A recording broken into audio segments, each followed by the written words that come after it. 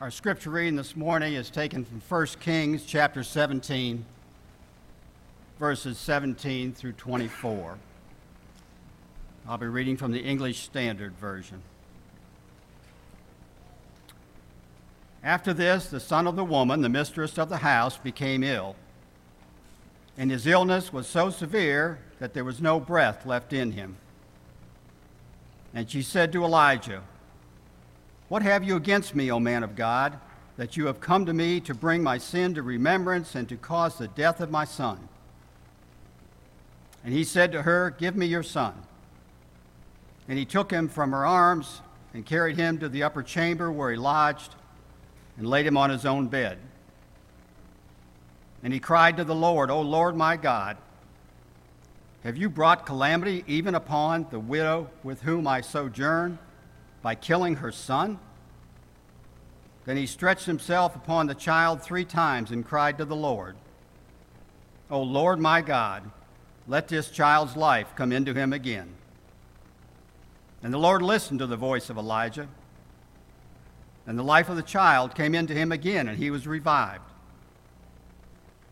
And Elijah took the child and brought him down from the upper chamber into the house and delivered him to his mother.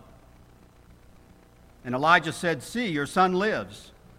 And the woman said to Elijah, "Now I know that you are a man of God, and that the word of the Lord is in your mouth is true."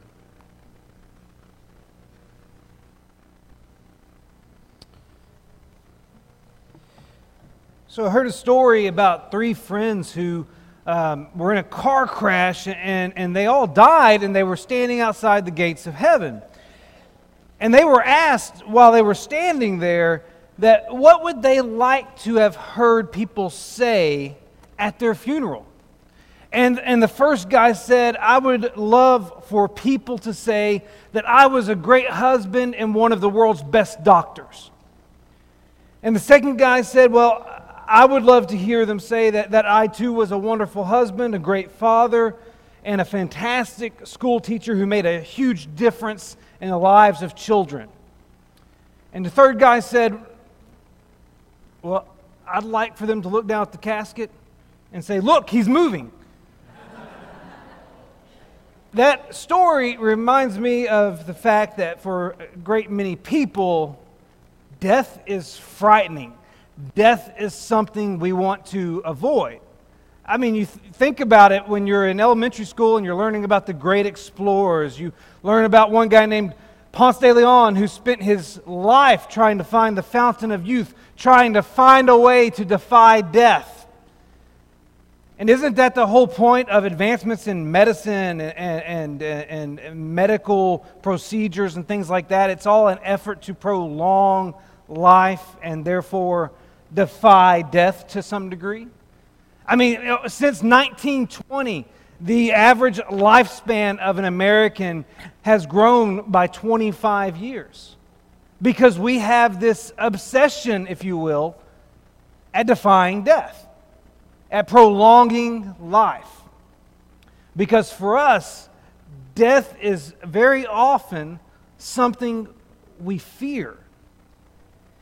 And the truth is that fear of death is actually a tool of the devil. The Bible says in Hebrews chapter 2, verses 14 and 15, that the one who has the power of death, that is the devil, he utilizes the fear of death to subject people to lifelong slavery. That means the way this widow and this prophet responded to the death of this child. And so think about it with me. What is it we can possibly learn about dealing with death from this episode?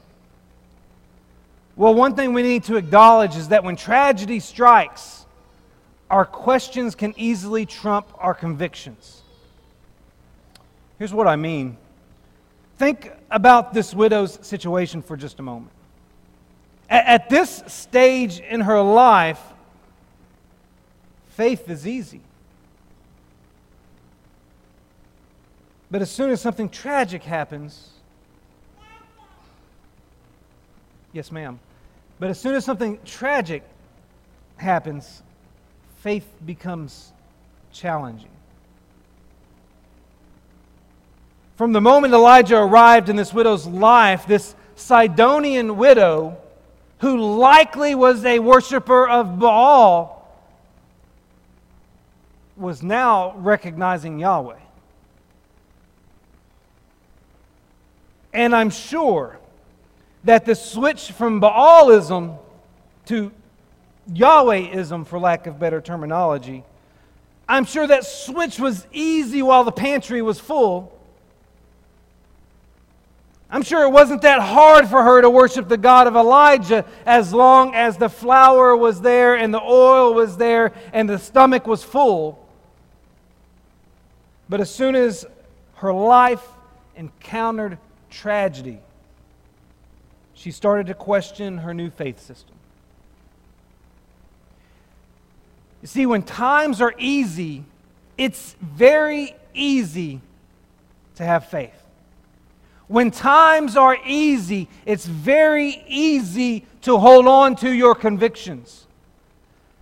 But when things get tough, when life throws a curveball, when tragedy, in whatever fashion or form it takes, whenever tragedy arrives on the scene, it suddenly challenges our faith.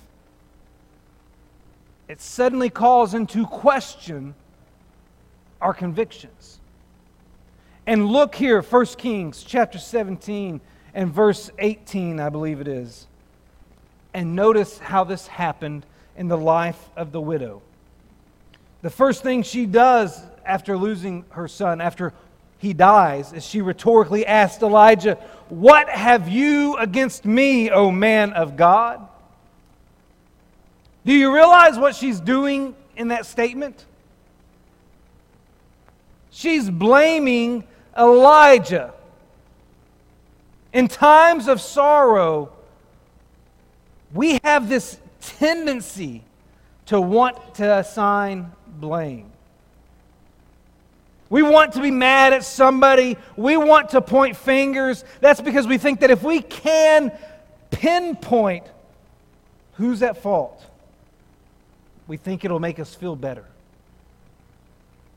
But blaming others never helps. It only breeds resentment, hatred, and other characteristics that are inconsistent with the life of a disciple.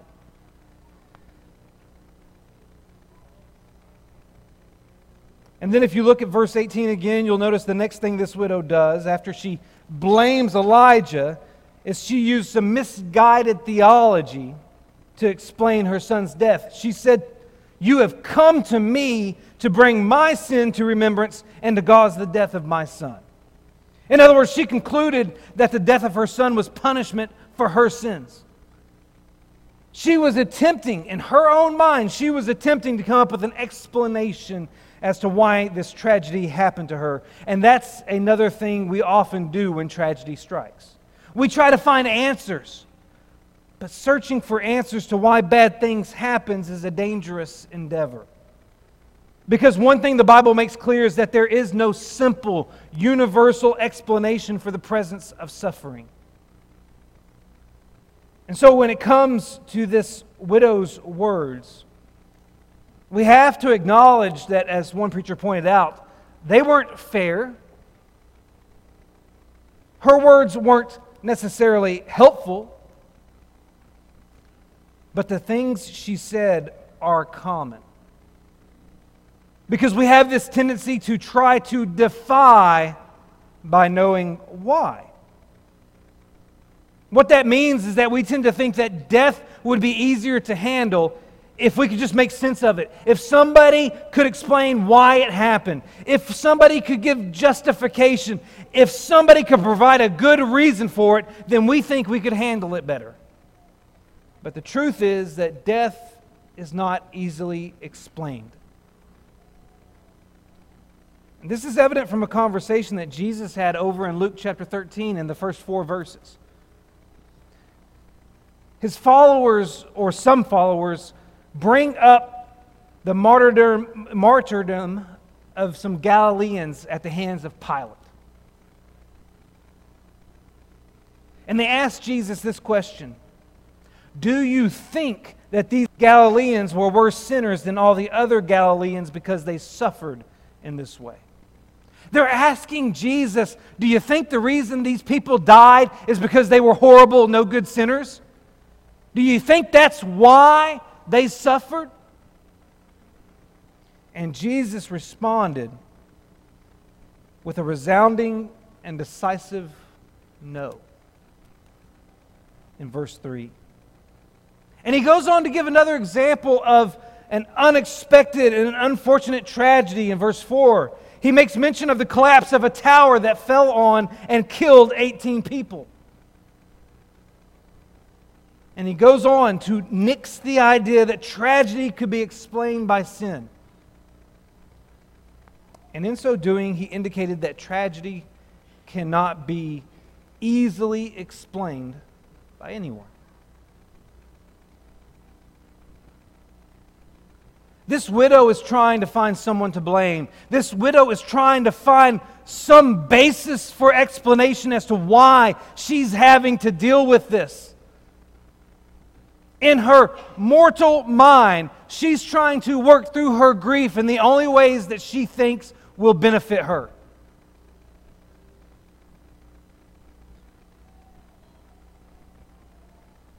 And the truth is that our attempts at explanations often hurt more than they help. And that leads us to the other important lesson we can learn from Elijah about dealing with death. When tragedy strikes, our availability is more important than our answers. See, I want you to notice what Elijah did in verse 19. This widow has just blamed him. This widow has just used some horrible theology to try to explain the death of her son. And here's how Elijah responds. In verse 19, look at it. All he does is he says, "Give me your son." And he took him from her arms and carried him up into the upper chamber where he lodged and laid him on his own bed. In this moment, it's just as important to notice what Elijah didn't do as it is to notice what he did do. And one author summarized well the significance of what Elijah didn't do. The author said this: do you know what really impresses me here? It's the silence of Elijah. Somehow he knows that nothing he can say at this moment will satisfy this grieving mother. No words from him can soothe her stricken spirit, so he does not argue with her. He does not rebuke her. He does not try to reason with her. He doesn't remind her of all she owes him or of how ashamed she should be for blaming him. He simply asks her to place her burden in his arms. So often, what we do when tragedy strikes is we want to say something to help someone.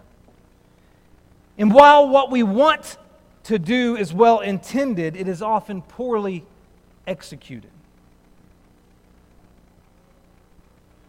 Have you ever heard a Christian try to explain a tragedy to someone who's suffering and grieving, and what they say does more damage than it does good?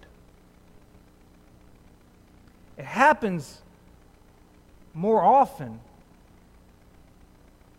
when death is involved, especially the death of a child.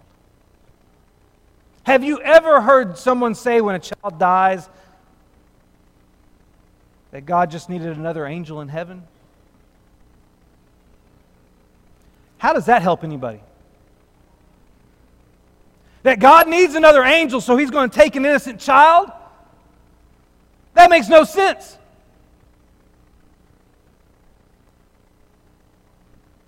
Have you ever heard when someone passed away, when tragedy struck in that fashion, some Christians say, well, this all must be a part of God's plan? Maybe you've said it yourself. I'm afraid I probably have. Not all death is God's plan. I don't believe it was God's plan for planes to fly into the towers in New York City. That's just evil at work in this world.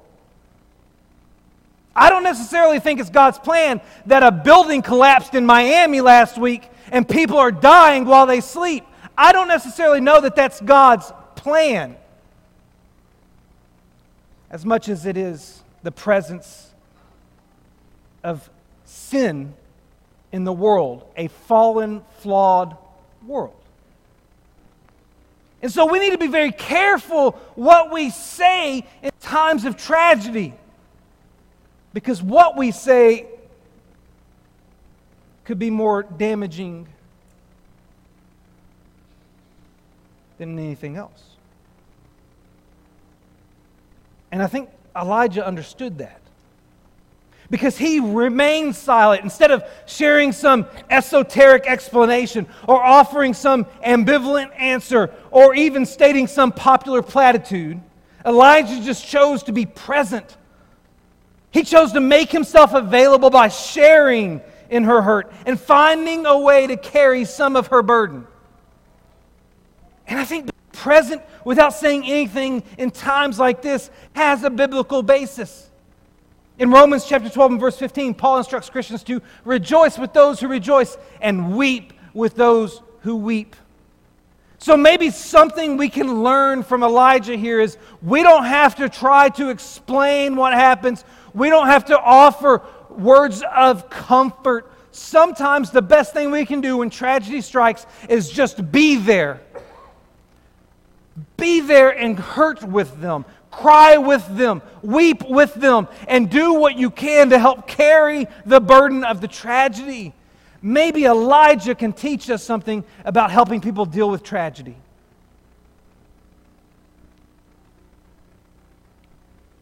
But that's not the ultimate objective of this lesson. I just think it's an important lesson that we can take away. See, ultimately, what I want us to focus on today is how Elijah defied death here. Now, Elijah manages to bring this widow's son back to life, but that's not how he defied death. He defied death by allowing all of his actions to be guided by faith. Defying death does not require a miraculous ability. It only requires faithful activity. And let me explain what I mean. You see, if Elijah defied death by boldly approaching God's throne here. Did you notice the very first thing Elijah did once he was aware of the boy's condition, once he got him upstairs? 1 Kings chapter 17, verse 20 indicates that the first thing Elijah did was he cried out to the Lord. That means that his first instinct in the face of tragedy was to pray. And Elijah's prayer is bold for a couple of reasons. Very bold, if you think about it. First, it was bold because of what he requested. Up to this point in biblical history, there had never been an instance of somebody coming back from the dead. Now, we read this story through the lens of the New Testament. We read this story with the knowledge that in the New Testament, the widow of Nain's son comes back from the dead. Jairus' daughter comes back from the dead. Lazarus comes back from the dead. Jesus comes back from the dead. Tabitha comes back from the dead. And Eutychus comes back from the dead after listening to a really long sermon. But those stories weren't known to Elijah. Elijah couldn't pray, "Oh Lord, like you did in the days of Moses, please bring this child back to life," because it had never been done. No one had come back from the dead before.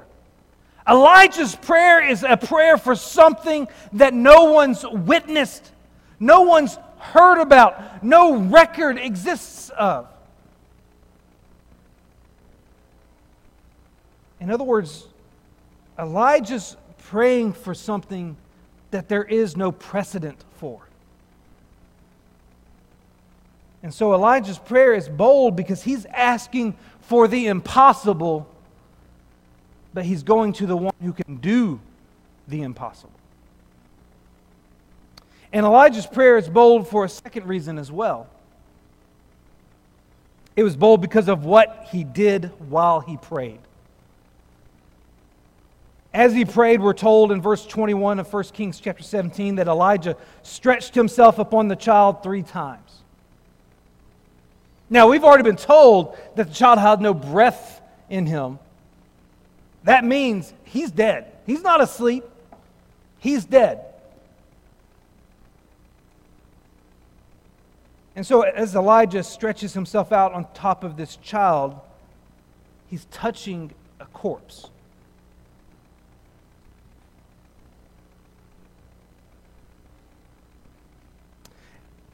I probably need to be more specific, because simply saying he touched this corpse is an understatement. He actually laid on top of this corpse 3 times, face to face with a dead body. And while doing that may give you and I the heebie-jeebies, it defiled a Jewish person. According to Mosaic law, you were deemed unclean for 7 days if you touched a dead body. That's Numbers chapter 19 and verse 11. And during that time of uncleanness, you were not allowed to reside within the Israelite camp. You were outcast, so to speak, according to Numbers chapter 5 and verse 2. And you would have to undergo a purification process with water on the 3rd and 7th day of your uncleanness, according to Numbers chapter 19 and verse 12. So why did Elijah stretch himself out on top of this child's body? More than likely, Elijah did this as a visible depiction of his self-sacrificial prayer. His prayer is, "O Lord, my God, let this child's life come to him again." And while he prayed, he spread his body out over the body of the boy as if he's offering to transfer life from himself into the child. Now, we don't know exactly why he felt the need to put himself on top of the child, but that's a possibility.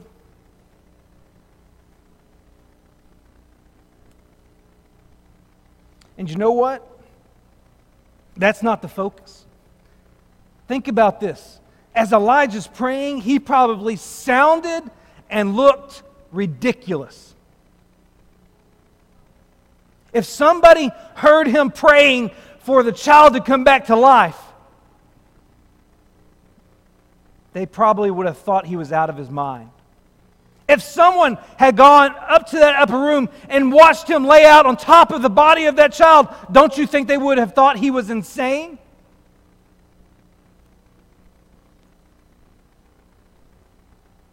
But when you're desperate, you don't care how foolish you look or sound. And you know what? Neither does God. Because God welcomes desperate people praying desperate prayers. Think about Hannah's prayer. We're told in 1 Samuel chapter 1 and verse 10 that she was deeply distressed and prayed to the Lord and wept bitterly. And she was praying for God to grant her the ability to conceive a child, and even went so far as to make a vow to give that child into the service of the Lord for the entirety of his life, if He would just grant her the ability. She prayed so desperately that Eli the priest thought she was drunk. And when Eli learned of her prayer, he said, "Go in peace. The God of Israel grant you your petition that you have made to Him." Think about the tax collector in that parable Jesus told.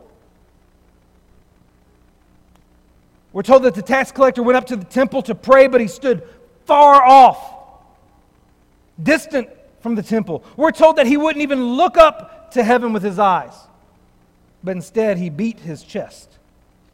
And his prayer was simply, "God, be merciful to me, a sinner."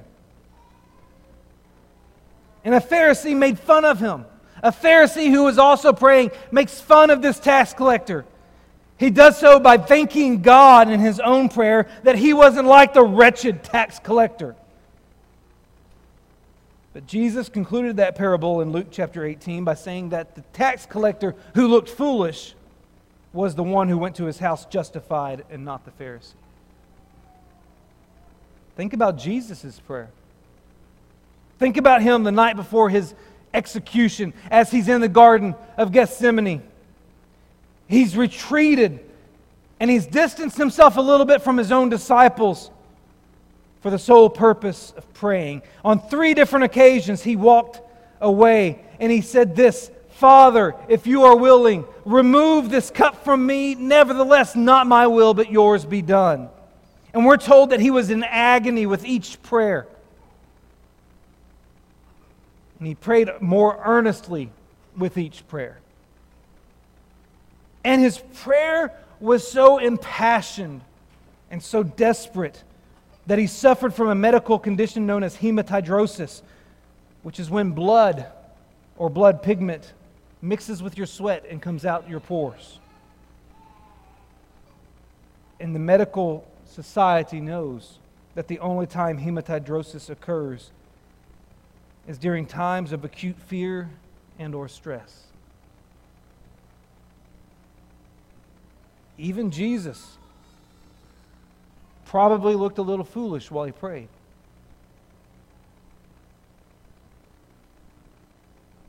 But what we need to understand as we look at Elijah's story here is that he didn't care about how he looked or about how he sounded, because all he cared about was communicating to God what was on his heart.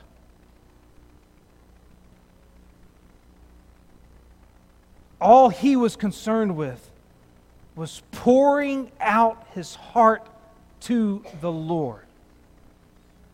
When was the last time you prayed foolishly? When was the last time you prayed desperately? When was the last time you poured it all out on the table with the Lord and you didn't care what you looked like or sounded like? What we need to realize is that God is big enough to handle our toughest prayers. And God isn't concerned about what we look like when we do it. God can handle your raw emotions. God can handle your big requests. God can handle your persistent petitions. So don't be afraid to tell Him. Don't be afraid to take it to Him, because the truth of the matter is that He already knows it. He's not up there in heaven shocked by your prayer saying, "I had no idea you were dealing with that." Or, "I didn't realize you needed that." Because as Jesus said in Matthew chapter 6 and verse 8, your Father knows what you need before you ask Him.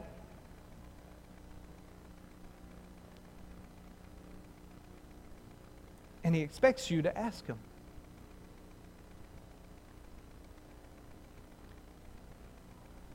That's why James chapter 5, verse 13 through 16 is so important. Is anyone among you suffering? Let him pray.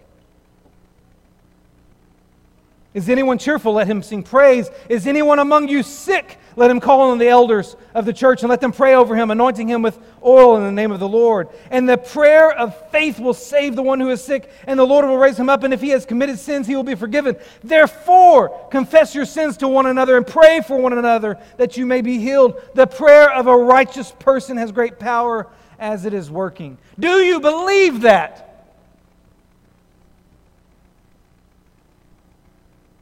Do you believe that prayer has that capacity? Because oftentimes we don't act like it. Oftentimes we treat prayer like an insignificant activity that we have to do because it's required of us. But prayer is the one thing God gave us that can change things. Prayer is the avenue that God employs for us to be, for us to cooperate in His grand plan.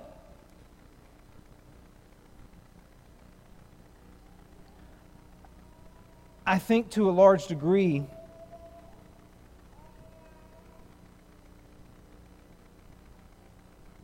we lose faith in prayer because sometimes our prayers don't get answered the way we want them to.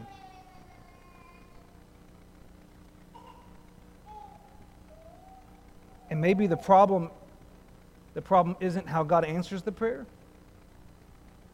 Maybe the problem is our unwillingness to pray for His will to be done no matter what. Because you have to remember,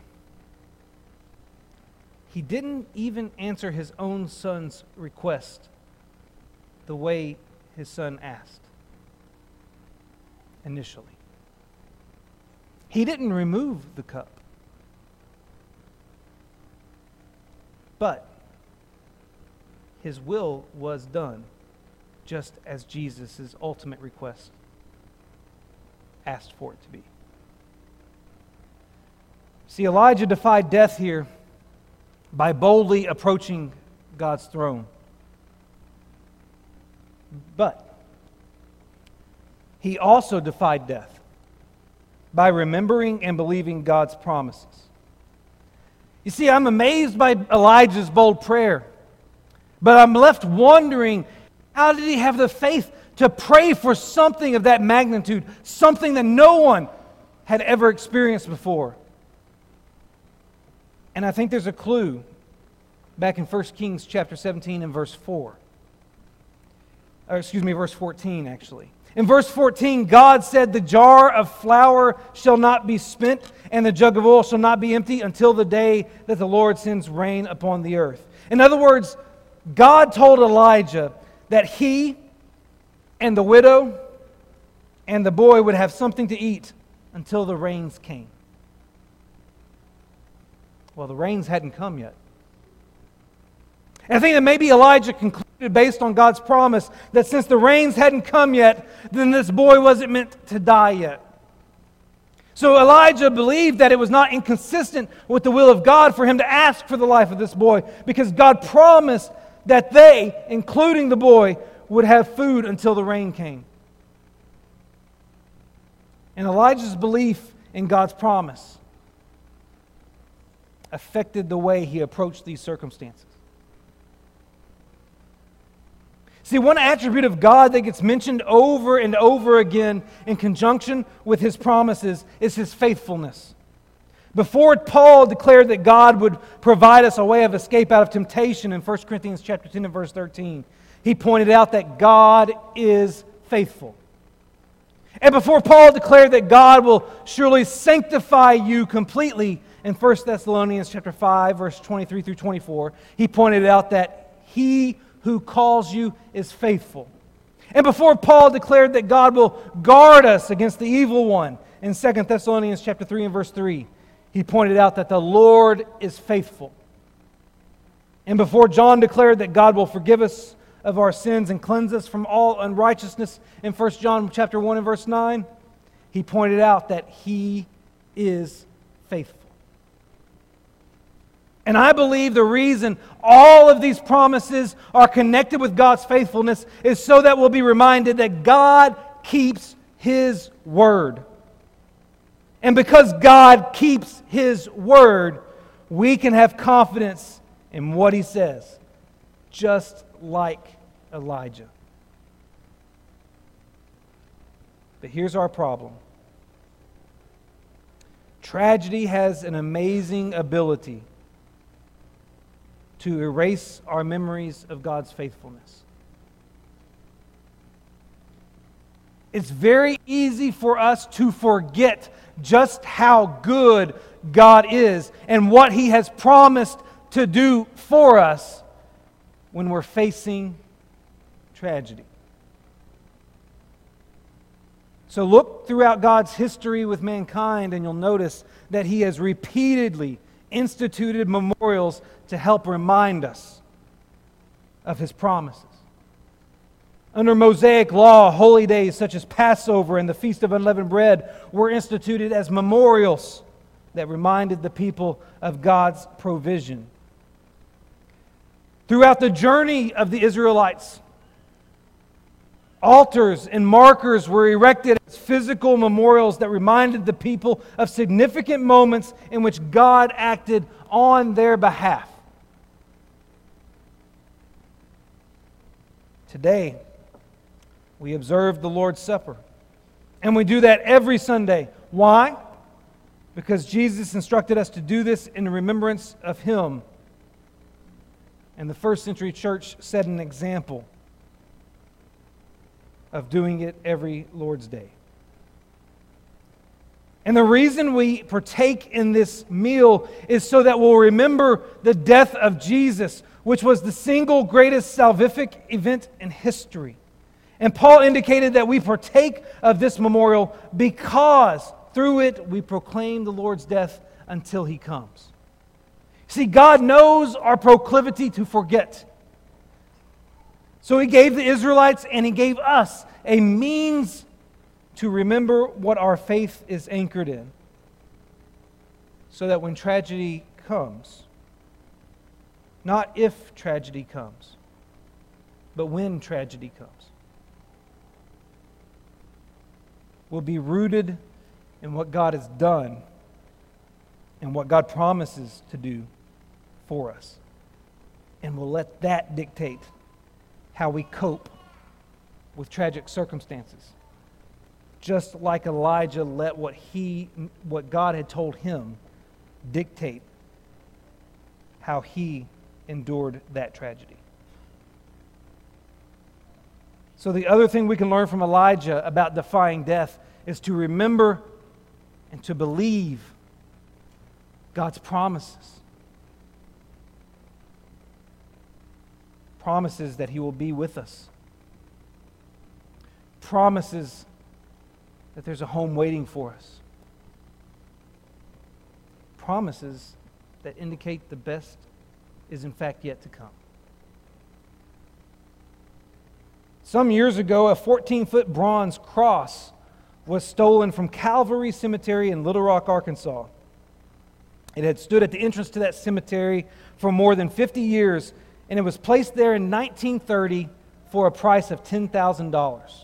That's how much it was valued at. Just this bronze cross alone was valued at $10,000. The thieves apparently cut it off at its base and hauled it off in their truck. And police speculated that they took that bronze cross, divided it up into smaller pieces, and sold it for scrap, making what was estimated to be around $500 once it was dissected. And the point is, they didn't realize the value of that cross. A $10,000 cross dissected to make $500. Sometimes we fail to realize the full value of the cross as well. See that same verse we started with today, Hebrews chapter 2, verse 14 and 15? That verse that tells us the devil has the power of death and that he uses fear of death to subject people to lifelong slavery. That same verse tells us that through Jesus' death, He destroyed the one who has the power over death and delivered all those who through fear of death were subject to lifelong slavery. Don't underestimate the value of the cross, because that's how we defy death ultimately. We defy death because Jesus conquered it for us. See, I imagine among us there's a great many who are dealing with tragedy in one form or another. At any given time, tragedy is affecting someone.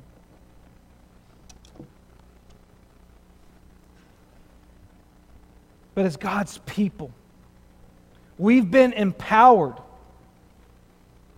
to defy death. Just like Elijah.